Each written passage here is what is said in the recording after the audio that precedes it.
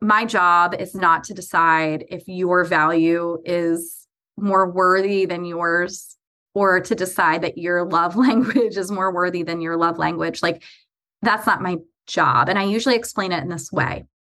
If you were with another person on the planet, these things might not be a problem because they're not a problem. Before you met each other, they weren't a problem, right? Like, you're mad at your husband for leaving his socks everywhere, but newsflash, until the age of 35, he lived leaving his socks everywhere. And like, it genuinely is like okay for him to do this. So I'm not going to take a side saying like, you shouldn't leave socks on the floor because he survived. Or you're annoyed with your partner because she needs to get things done all the time and never chills. Like, newsflash, lived her life the whole time this way, and it's always been okay. The problem is the way that you live together, and you're not coordinating together. You're not considering each other. It's not about making you different people. It's about figuring out how do you become more considerate, loving people to each other.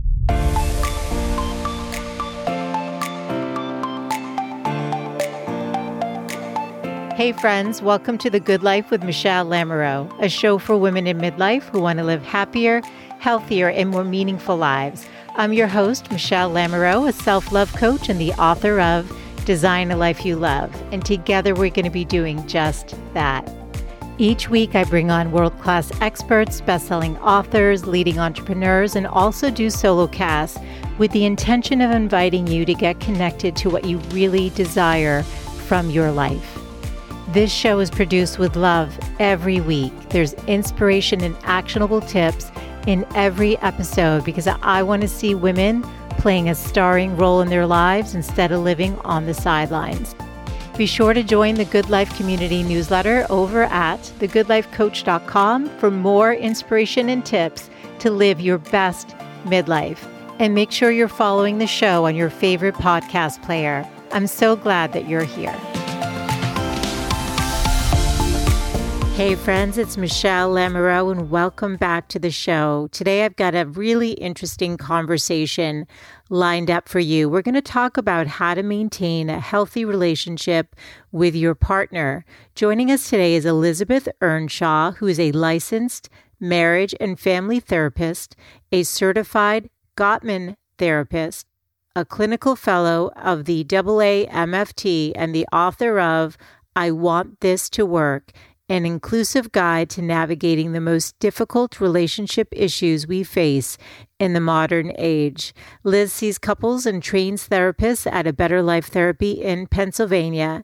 And in addition to hosting a relationship advice segment on iHeartRadio podcast, she's often quoted in the New York Times and in other media. And I'm so excited to have her expertise on the show.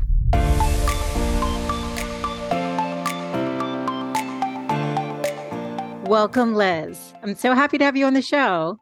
Thank you so much for having me. I'm excited to talk to you. Yeah, I've not had someone on yet to discuss specifically relationships, marriage, how to thrive in your marriage, especially after many years. And it's important because we're going through so many transitions. I find, now that I'm in my 50s, you have the friends who are navigating maybe a divorce, or one or both partners have gone through cancer, or, or your kids are leaving the house. There's so many things happening, or you're dealing with taking care of your aging parents. And it's like, there's all these things, and you've got this partner that maybe you met, like with my husband 22 years ago, and you want to stay connected to that person. And it's not always easy to figure out how to fit everything in that you care about. So I'm really happy to have your expertise on the show today. I'm happy to be here. Tell us a little bit about your background, because I know I read on your bio that you had launched your practice. Was it like 10 years ago? Yeah. So I've been a therapist for about 14 years now. Prior to that, I was an educator, but I was terrible at teaching.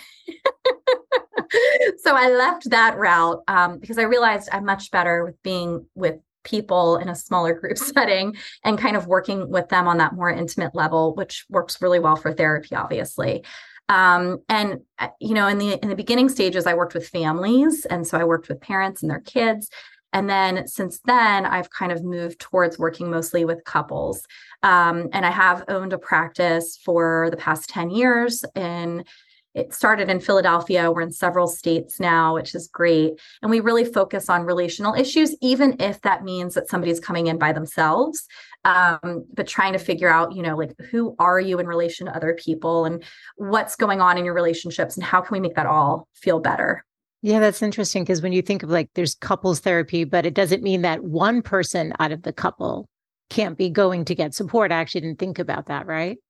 Yeah. I mean, we have people come in to get support so that they can think through, like, what do I want to do here? Do I want to stay in the relationship? Do I want to leave the relationship?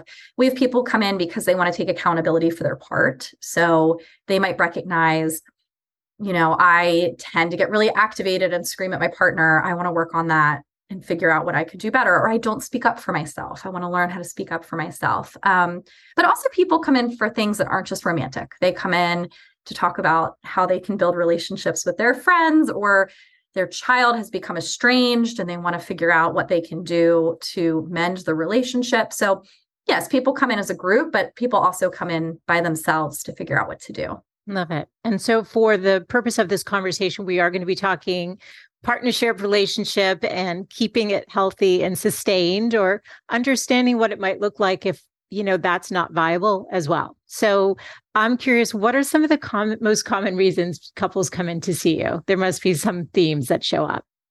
Yeah. So people are actually surprised with this answer because I think everyone always thinks it's like, it must be cheating or something like that. It's got to be like this big thing. Right. And while yes, people do come in after some sort of infidelity sometimes. People mostly come in for what I call like run-of-the-mill life issues that they're struggling to know how to navigate. And so usually it's some sort of stressor or transition point. They don't recognize it as that necessarily, right? So they're coming in and they're saying, we don't have sex anymore. We're not connected. We yell at each other. We bicker. We're bored. But when we really look at it, it's usually that at some point in the relationship, whether it was recently or years ago, there was some sort of like stressor and transition. Mm-hmm. It might have been having kids 15 years ago. It might have been a big move. It might have been someone's career shift. It might have been changes in substance use. Like maybe you used to party a lot together and now you're not drinkers anymore and you don't know what to do in your relationship. But usually that's what people are actually coming in for. Their relationship changed because something else changed and they didn't know how to navigate that very well. So interesting. Now, do people tend to come to you when things are really bad versus earlier in the process? There's a mix. So I would say that the trend is that younger couples come in very early. Couples who are 40 plus, they like wait until all hell has broken loose. And then they're like, okay, fine, we'll do this. And that's obviously because there's such a difference in the way therapy is talked about for somebody in their 20s. I have couples who are like 22, they're dating in college and they come in and see me. And I even am like, wow, that's like such a different generational difference from me. And I'm not that much older than them. So I have these really young couples and they come in. I had a couple yesterday and they're like, hey, like, we're great. We just want to come in because we're thinking of having kids. And we want you to tell us, is there anything about like our personality differences we should pay attention to? What should we do? The couples who I get who have been together a long time, there's usually a lot more that's happened. I mean, they've been together a long time. Yeah, but there's history. There's history. Stuff's gone down. Yeah. I mean, 22, there's life. There's not like stuff hasn't gone down at the same level as down, as you age. And so they have history and often haven't tried anything yet. And there's been kind of a lot of individualized approaches where for years, like one partner was thinking, if I just try harder, if I just support their career more, if I just take care of the kids or I'm friendly, or the other partner's thinking if I make more money, they'll be happier with me, or if I do this thing, they'll be happier with me. And there's not like a lot of integration around how to fix things together. And so Yeah. that's usually where I end up seeing them. Yeah. That is kind of what I thought you were going to say. Is think, as people have been Yeah. together a long time, if it's not something that they have done in the past, Yeah. one partner particularly might be more resistant to it anyway. Do you find that one partner's like, yeah, we really should do this, and the other's like, we don't need this. Like, I don't want anyone in my private life. Yeah. And, research actually shows that too. So that isn't just anecdotal. So Yeah. research shows that the tendency is that when there's a problem, the female partner tends to bring it up for many years, close to the problem starting, right? So if you think about somebody who's in like their 50s, let's say, the female partner, if there is a female partner, might have brought this up when they were 26. After the babies were born, they might have said, like, I don't know, I feel disconnected. Do you think like we could figure out how to do this together? Can we get some help with parenting together? I feel like we're not on the right page. And their partner will say no for a long time. Partner usually. And the reason for this there is social, right? Like men tend to think that their role is to solve problems. So it's like, if you're making me go to somebody else because we have a problem, it must mean the problem is so big that it can't be fixed, or it's going to shame me or something like that. So I do not want to do that. I'm going to solve it on my own. And if you're telling me I can't solve it on my own, then we must be a failure. And so for many years, there's like, hey, we should get help. Something's wrong, da, da, da, da. What usually then tends to happen is, as that goes on, the female partner actually kind of gives up. They're like, I don't have energy to do this anymore. And they start to lean into their own lives. They're like, I'll spend time with my friends. I'll take, our daughter, I'll go spend time with our daughter at college. I'll do all of these things. And then, the other partner's like, wait, there is a problem. And so interestingly enough, the couples who wait a long time, it's actually usually the male partner who brings them in. Interesting. Because at that point, they finally see the problem. They finally see the problem. They're older and more mature and maybe don't have as much of like an ego in their way. Yeah. So they're yeah, okay, we can go. Finally, I want it to feel better. I'm at a place in my life where I can hear that. But yes, there's usually been one person for many years bringing it up until they kind of say, forget it. I'm dropping the reins on this. Yeah, it's interesting because I'm thinking of sort of like three different ways I could sort of steer this, because I have such curiosity around it. One is around core values. Two is around just communication style. Three is around like love language. I know you talked about we give love the way we like to receive it. And I know that that's true. And I did do the 5 love languages. I think it makes sense to me. I don't know if you think that is something valid, but gosh, I found it useful. Yeah. But it seems like there's various layers here. I'll just let you go in the direction you think makes the most sense with all of that. Yeah. Yeah. I mean, we could talk about all those things because they're all so important. On this idea of core values, I think a really interesting piece around that is that we often differ with our partner in way more ways than we would like to admit when we first get together. Those 20-year-old couples, when I'm like, tell me about your relationship, they're like, we value the same things. And I'm like, wait, 15 years from now. You do today. Yeah. You think you do because you both are really sweet with each other right now, but you do not value the same things. And again, there's other research that shows that this is true. Like 69% of our problems are based off of major personality or value differences, and they'll never change. Are those core values, Liz? Like, because that's what I think about. Like your core, like mine, I know for me is like family, loyalty, integrity. Like those are never going to change. Yeah. Where we chose to live, like we're on the West Coast, we're from the East Coast. Will we move back? Like now that my parents are aging, I want to. But that could become an issue where, my daughter and husband are so happy here. So there are different life things that come up, but that's not around. But that does align with a value for me, though, family. Yes, exactly. So like the things, there's solvable problems and then there's perpetual problems. Yes. Perpetual problems are related, like completely opposite values, which actually isn't like a huge problem, right? It's not. That's if what I you can learn wondered. to talk about it and you can learn Okay. to negotiate. It's a huge problem if people can't negotiate. And sometimes you can't. Like you're like, actually, if I negotiated on this, I would be a miserable human and I'm not going to do that.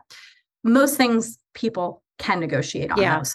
Yeah. A really common one would be like a frivolous spender versus a person who doesn't spend. One person, a core value for them is financial security. Like asking them not to have it is like asking them to give up their insides. Like they just can't Yes. do it. And the Yes. other person, maybe a core value for them is adventure or play or whatever. And telling them you're not allowed to be an adventurous, playful person anymore. It's like giving up their insides. They will always have this difference. The couples, though, that I see in the office, what they've tried for many years to do is to get the other person to align with them. Oh, yeah.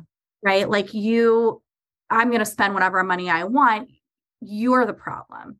You're a penny pincher. And I don't like that. And you need to learn how to loosen up.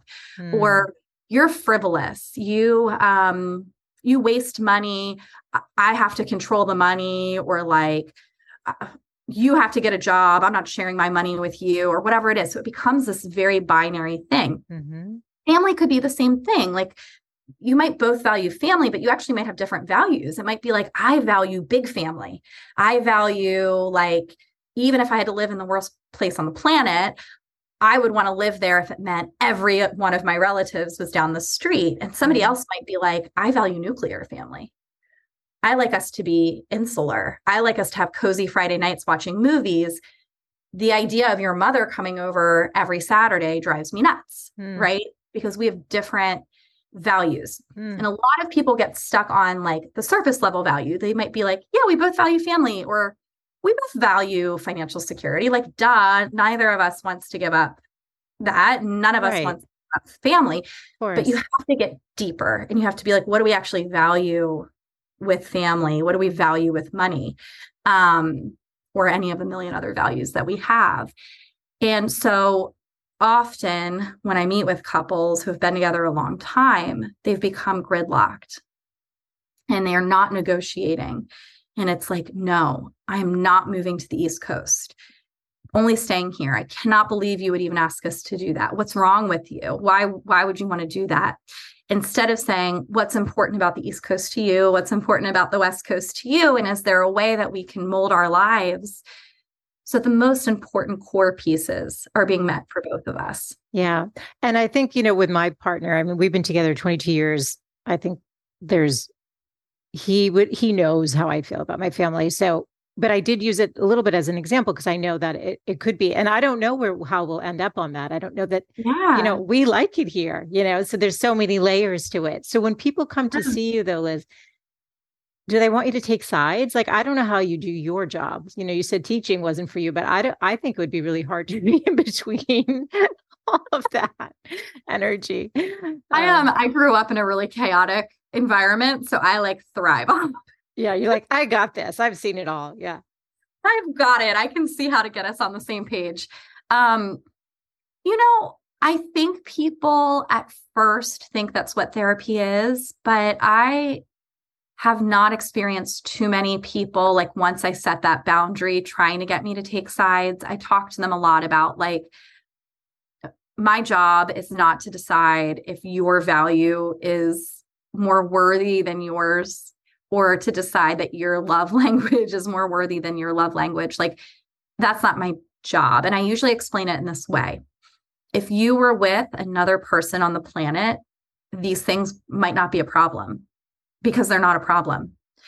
Before you met each other, they weren't a problem, right? Like, you're mad at your husband for leaving his socks everywhere, but newsflash, until the age of 35, he lived leaving his socks everywhere. And like, it genuinely is like okay for him to do this. So I'm not going to take a side saying like, you shouldn't leave socks on the floor because he survived. Or you're annoyed with your partner because she needs to get things done all the time and never chills. Like, newsflash, lived her life the whole time this way, and it's always been okay. The problem is the way that you live together, and you're not coordinating together. You're not considering each other in this home. It's not about making you different people. It's about figuring out how do you become more considerate, loving people to each other. And when that happens, people are usually like, okay, yeah, I'm not going to try to get this lady to agree with me that my husband is a slob or that my, partner is a B word or whatever it is, like, because I'm not going to do it. And they just know that up front. Yeah. And when you're talking about this, it seems like those could be like resentments that are sort of building. And so, I asked about or layered on with that other question. So we'll come back to in terms of communication. I mean, is one of the main reasons relationships fail because the communication just is non-existent. I mean, it seems to me if you can't at least hear the other person, you can't solve for what you can't take in, it seems to me, but I'd love your input on this. You're right. So it's interesting because the main issues are about being self-protective. And of course you want to protect yourself, but people become self-protective before they become relationally protective. And most people will swear up and down that they were being relationally protective. Like, oh, I thought I was doing the nice thing by not bringing up problems or whatever. But really deep down, most things are like, this is how I protect myself. Yeah.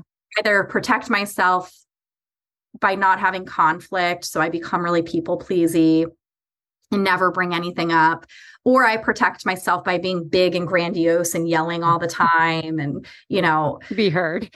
to be heard. Or I protect myself by avoiding and rolling my eyes every time somebody brings something up. Yeah. And so in a relational dynamic, you have to learn how to do both. And that's really complicated. It's not easy to be in a conflict and to say, I can see myself and I can still see you. Most people can only do one or the other. They're like, I see your point of view. That's all I care about. I want all of this to stop.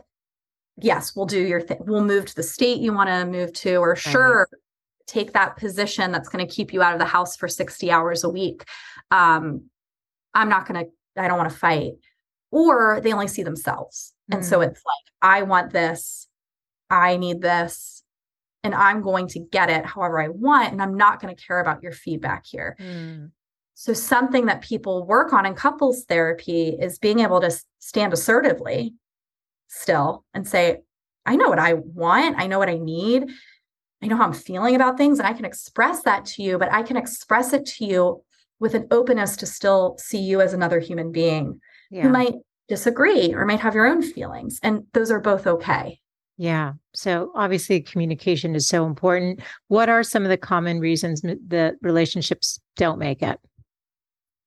So again, the life transitions, research has shown they're usually the thing that kicks off couples not making it. So we all know like the first couple years after kids is a big period of divorce for people. That's a major life transition. Yes.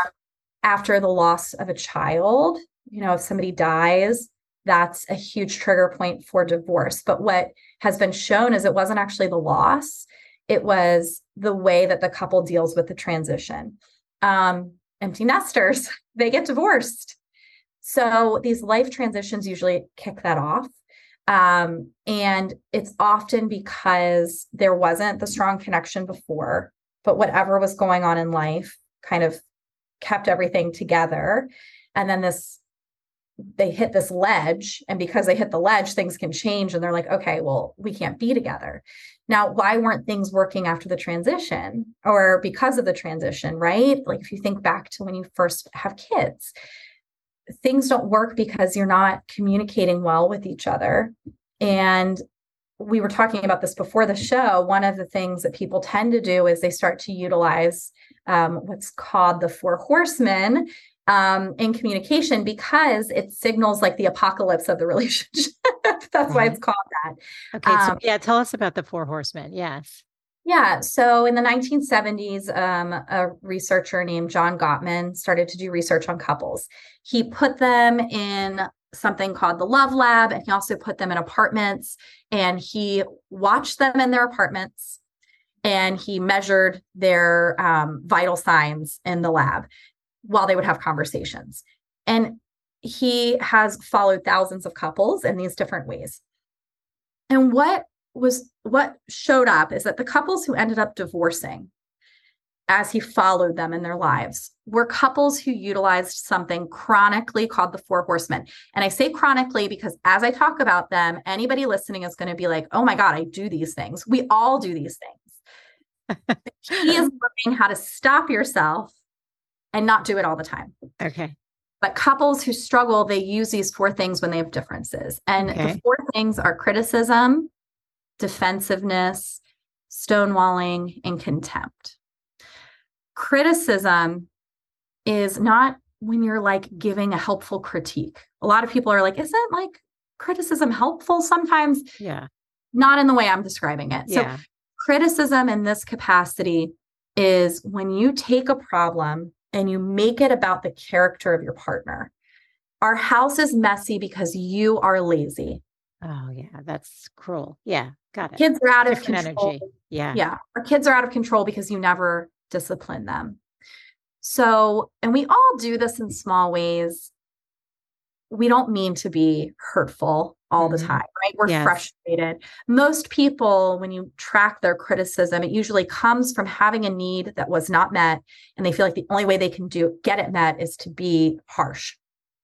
So maybe for a while they said, I really need help cleaning the kitchen. And then now it's become, you're always a slob, right? You never help. Always and never are key words that people use when they're criticizing. So you can catch yourself. Yeah.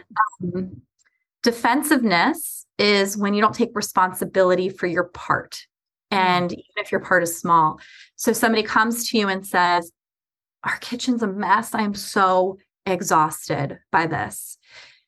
Instead of taking responsibility for your part and being like, yeah, it is a mess and I've not touched that sink in days. That's like, it's not you're a bad person. Just like, let's look at reality.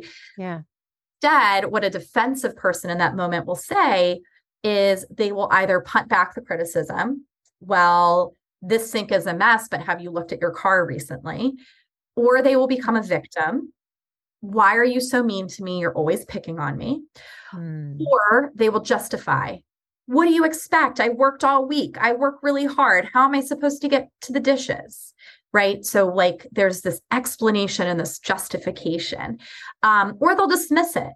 You're being a nag. Like, what's the big deal? Who cares? We don't have mice. There's no problem with the dishes in the sink. Right. So they kind of dismiss the issue. Yeah. They diminish it.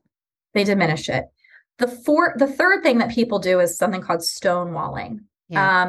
And you can see that these are escalatory. So usually like if somebody's critical, then somebody's going to be defensive. If that happens for a long time, then what happens is something called stonewalling. Stonewalling is exactly as it sounds. It's when somebody is like a stonewall. So you're talking to them, you're telling them something important, and their like arms are crossed and they're looking away or like shaking their foot, but they're not contributing to the conversation. For the person speaking, it's so frustrating and it feels incredibly disrespectful. Like, why don't you care what I'm saying? Why don't you talk to me? Usually for the person stonewalling, their experience is that they are what's called flooded. And so they are feeling incredibly stressed in the interaction. You might even notice that when someone's flooded, their mouth starts to have like that clicky, nervous sound when they're talking. Or they are shaking their legs. They're trying to calm themselves down. In the office, I actually measure their heart rate. So I have everybody hooked up to a heart rate thing while we do therapy. And anytime the heart rate goes to a certain point, we actually stop, because at that point, people are either going to become really nasty or they're going to become really frozen. And so when people are stonewalling, you're good, Liz. This is so interesting. Okay. It's really interesting. And it's nice because what happens in those moments is this thing goes off and it tells them their heart rate has escalated, and their partner can see, oh my God, this is a physical thing happening for them. They're not just a jerk. And I can say, look, your partner started saying all of this stuff, like yelling just now, but that's because their body feels out of control. Or your partner isn't talking right now, but that's because they're totally shut down. And when somebody is stonewalling, their partner wants to say more. They want a reaction. They want me. I want a reaction. Make them talk. Yeah. They're going to keep pushing until that person gives them something. Yeah. It doesn't work. All it does is raise the heart rate more. And so the person who goes into a collapsed state, which is stonewalling, they cut off more.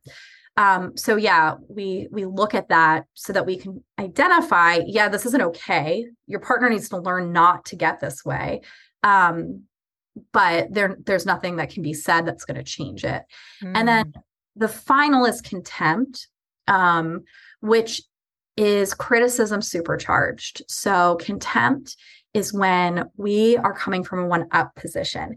So criticism, we're still peers. I'm not being completely nice, but I'm kind of like, oh my gosh, you never clean the dishes. Why don't you do that?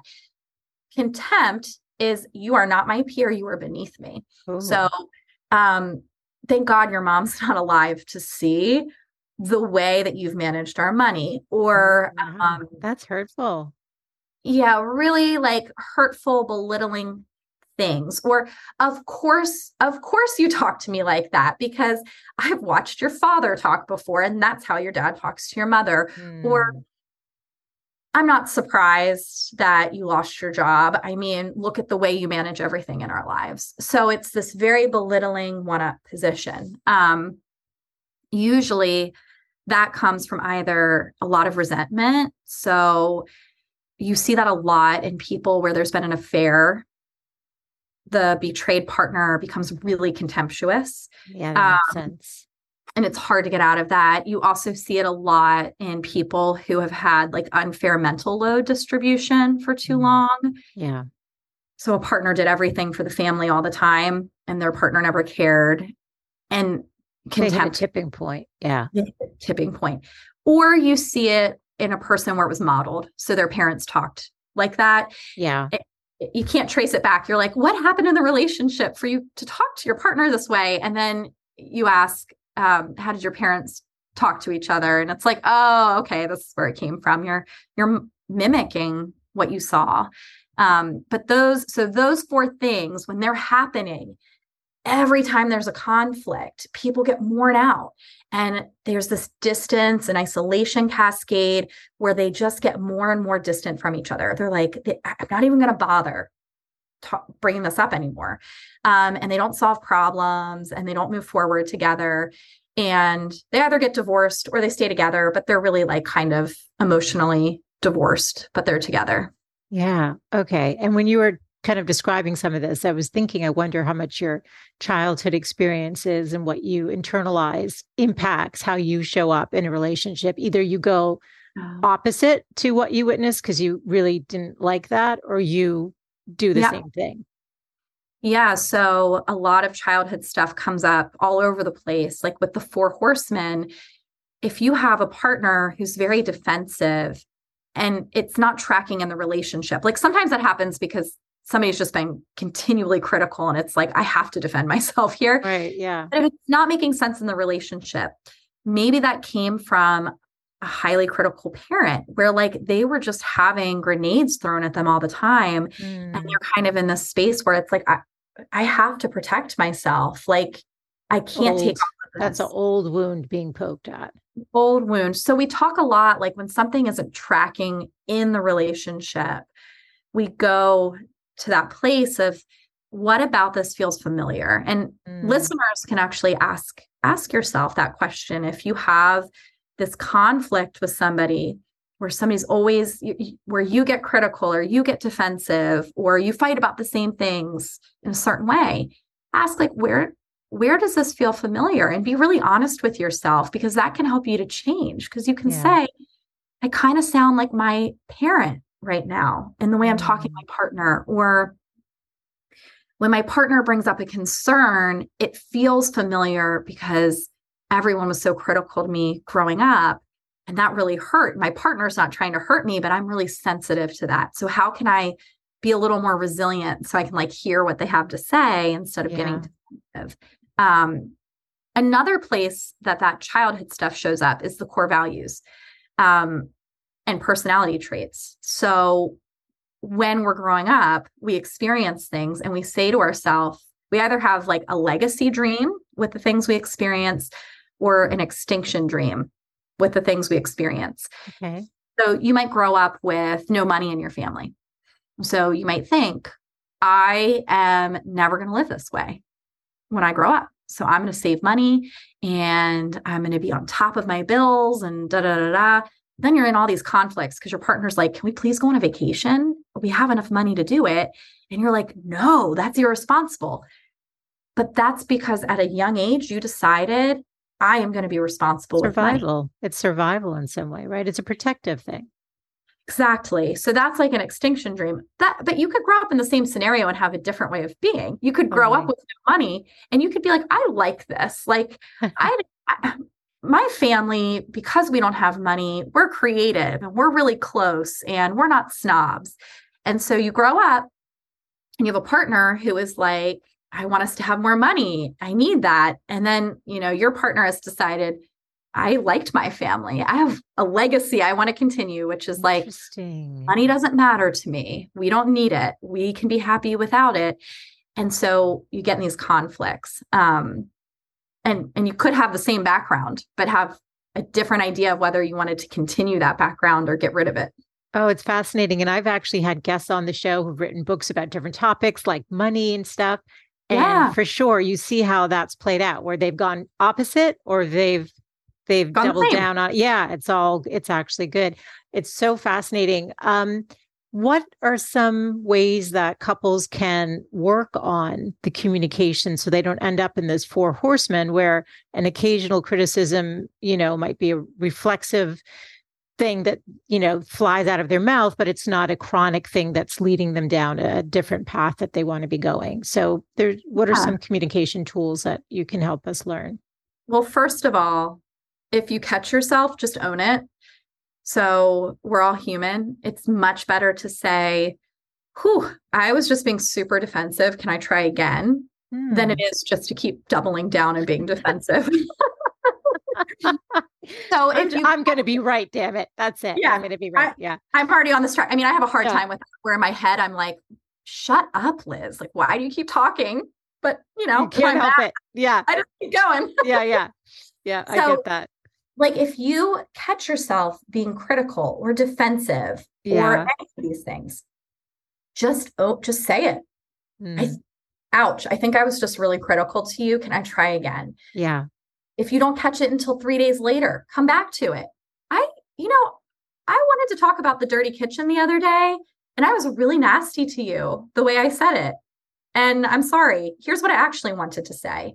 Yeah. So the second thing that I always suggest is narrate your inside world instead of throwing daggers. And what I mean by that is like, if you want to yell at the person, say you want to yell at them instead of yelling at them. Like, I am so mad. I want to yell at you right now. So I'm going to go in the other room.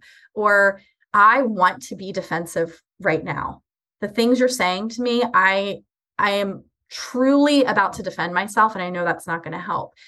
So say what you're about to do before you do it, because then people are much more understanding. They're like, okay, I don't want you to do that. Go take a break. Or like, let's not yell. Let's take a moment.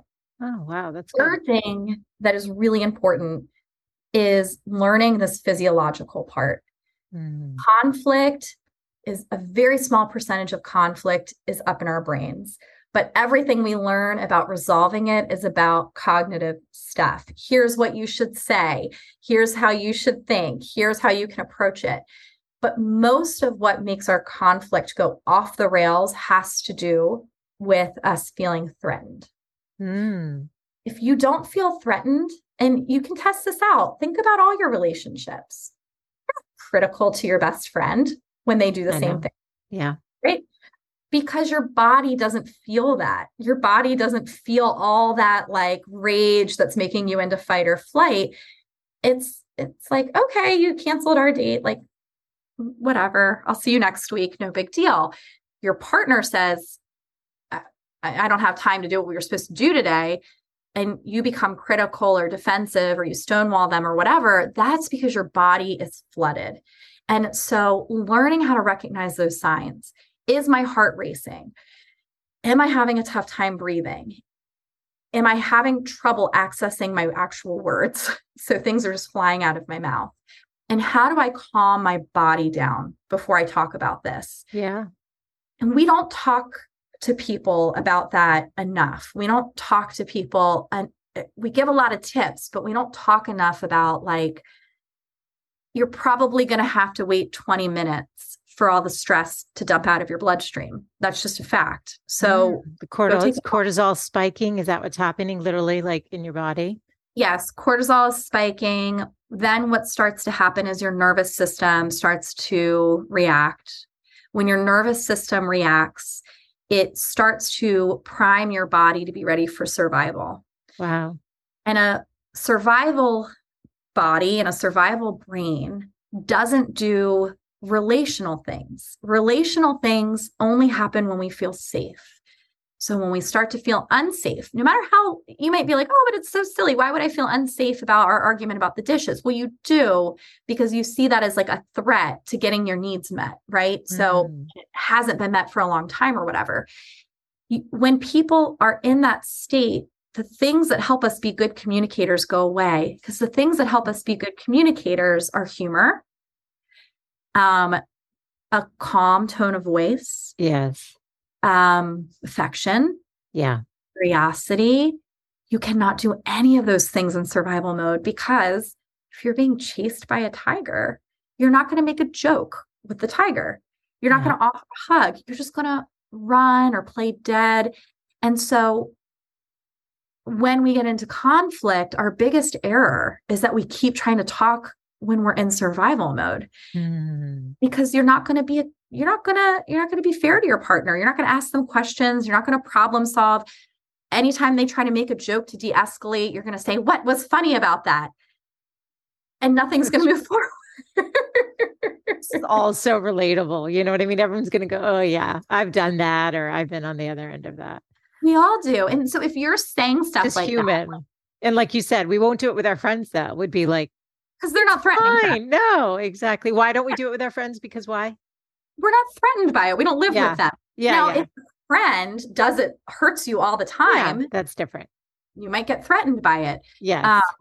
But your primary person is going to be the person you feel the most threat response from when you can't get what you want. And you cannot be a relatable person when you are in fight, flight, or freeze. You just cannot be, because it's just about getting your needs met. You're going to become really myopic and really self-focused, and it's not going to go anywhere. So the best thing you can learn is if you start saying things to your partner like, that wasn't funny, or no, I don't want to be touched, or I don't want to solve this problem, or I don't care what your point of view is. What that means is you actually need to stop for 20 minutes because you're too stressed to have the conversation. And then you can come back. Is it okay if somebody leaves the house? Like I have a friend, she's like, oh, I was like, I don't think that's bad that your husband left. Did he come back calmer? And she's like, yes. I'm like, well, maybe that's good. But I think it could feel scary. Somebody walks out the door. Because you mentioned earlier going into another room. Yeah. Sometimes somebody's walking out the door and driving or going for a walk, right? For sure. And like any of the things that we need in those moments can feel really threatening on both ends. Maybe your friend is actually being felt as threatening to their partner because your friend might be saying, talk to me more. Where are you going? You're not allowed to leave. So then that person is becoming escalated in their own way, which is to shut down, obviously. And then your friend is feeling threatened by the abandonment and is like, no, talk to me. And they're becoming more escalated. But that separation and that space is really important. The problem is, and this is probably the issue with their partner, is it can't be seen as abandonment or a punishment. And often it's like, you're crazy, I'm leaving until you cool off. But it's the person leaving who might need to be cooling off. Is that it? Or? Yeah. But like, it's like, if you're saying it in that way to somebody. Yeah, that's not helpful. It's going to hurt. And then they're going to feel more threatened and they're going to say, don't you dare leave. How could you leave me? This Right. is so Their disrespectful. vulnerability is going to get triggered, and then it's going to even, yeah, it's disconnecting even maybe what escalated it in the first place. It becomes a Yeah, it different issue. hurts. Yeah, It it hurts. hurts. And so you have to decide beforehand when we get off track, we agree that we can take space. And we agree that if you leave and go for a drive or whatever, that's okay. That doesn't mean you're leaving me. But the person who needs to leave has to make it very clear ahead of time or in the moment. When I go for my drive, I will always come back. Because even if you've been married for 40 years, your fear, the human fear of abandonment, it's not It's primitive, rational. right? Yeah, it's It's deeply primitive. rooted. So Yeah. it's not like your brain is going to go, oh, we've been married for 40 years. Of course, they always come back. It's going to be okay. Yeah. In that moment, you're feeling disrespected and abandoned, and as if this issue is never going to be Yeah. resolved. You want to get it resolved, and now the person's Yeah. physically leaving. Yeah. That's hard. Yeah. And so you have to agree ahead of time. That way, when your partner goes for a drive, you're like, okay, I know this means that they needed a break to calm down. The second piece is that you need to build a habit with each other that when they come back, you do talk about things. If every time they come back, they then ignore you, then every time they leave, it's going to be a trigger of course, my thing's never going to be resolved. So your friend's Yes. partner needs to come home and say, I'm calm now. Let's talk. If Yes. they don't do that, then leaving was avoidance. Ah, And yes. that's not fair. And that's not solving anything, because then that's Yeah. breaking down the communication further. You're going to have to come back, Liz, because I have like 50 more questions and we're like coming to the end of our time. What didn't I ask you today that you want to make sure the women hear and take away from this conversation? I think you asked some great questions. I think my biggest takeaway for people is always that with all of this, relationships are messy and our partner, everyone is annoying on the planet. So your partner is annoying, you are annoying. We are all problems. um, and that the way to have a fulfilling relationship is to have a willingness to have a fulfilling relationship. And having that willingness means really being able to look at yourself and be willing to work on what you need to work on in the moment, not holding this idea of, I'll be better once they are better. I'll be more affectionate once they're more affectionate. I will be friendlier once they're less defensive, whatever it is. Just having a willingness that you're going to do the thing that makes relationships feel better. That's your part that you can do. Yes. But the other piece of this, and we talked about this earlier, but it's so important, especially for women, is that you have this willingness to be the type of partner you want to be, even when things aren't perfect. But I also want you to have a willingness to be good to yourself. And what that means is that even when it's really hard, that you're able to say, I'm willing to be a good partner to you and fair. And I'm willing to say this really hard thing right now, which is like, no, or I have a need, or there's something I want, or there's something I'm unhappy with. You have to be able to advocate for yourself. Both parts matter. And I think that's what I want to leave people with. I have loved this conversation. And I just wrap it up just with a fun one, which is, what's your definition of a good life, since the show's called The Good Life? What does that mean to you, Liz? What does that mean to you? Oh, I think for me, I love my life. So I'll just think about my own life. I think a good life for me is being willing. I love that word willing because it means that you're just open to it. It doesn't mean you have to feel a certain way all the time, but being willing to have any experience in your life be an enriching experience. And what that means for me is, like, in the past, a crappy date was still an enriching experience for me.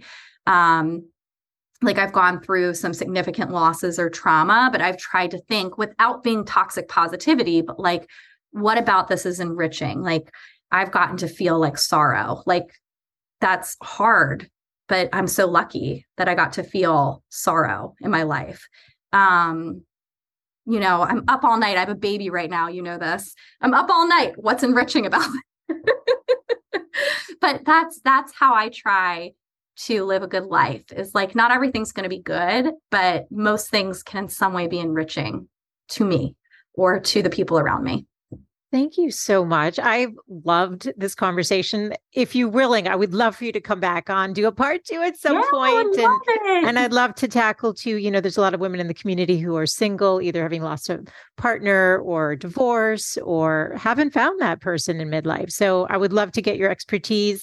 All of the show notes for today will be over at thegoodlifecoach.com. I'm going to link Liz's website, her book, all her social media, but share this with your friends. I mean, I think we need to be having these conversations and to be learning. And Liz, I'm going to direct them to your book. Any other books, you went through the Gottman Institute, anything else that you recommend if somebody wants to dig deeper on relationships? Yeah. So any of the Gottman books, there are many. So I just recommend typing in John Gottman, Julie Gottman, and you'll see their books. I recommend Fair Play by Eve Rodsky. I think it's super important. It's talking about the division of labor in a home and how you can divide it so you're not resentful anymore. I love Esther Perel's books. There was a book that just came out called Sex Talks, which I think is really good. And it guides couples through talking about sex in a way that feels very relatable and real and not lofty and, whatever. So I would say that those are my current recommendations for people. Okay. And I'll be listing your book, which, why don't you tell us the name of your book and the website? I'll have it over at thegoodlifecoach.com, but give us your handles. So of course I recommend my book too, which is I Want This to Work. And next year I have a book coming out as well that is about the impact of stress on relationships. Oh, great. When is that coming out? You need to come back and talk about that. Fall 2024. So you'll be back. More about it then. Yes. And my website is elizabeth.earnshaw.com. So it's just my name. It's easy. Perfect. And again, everything will be over at thegoodlifecoach.com with all the show notes and all the links. Thank you so much. This has been a fantastic conversation. I've learned so much, and I know my audience has as well. So thank you for your time. Thank you. Thank you for having me on. And I hope you have a great rest of your day. You too. Thanks, Liz. Thanks so much for tuning in today. I hope you gained some new information or inspiration for your life. That is the essence of this show, is to really wake up to what's possible for you, to reclaim your beautiful voice, and to really learn to love and prioritize yourself. So if you gained any value from any of the conversations you've tuned into, make sure to subscribe on your favorite podcast player. You can do that right now on your phone. And please do consider leaving a rating and review if you have yet to do so on Apple Podcasts. It's actually how more women can find the show. And I really want to grow a community of women who are loving themselves and living full on.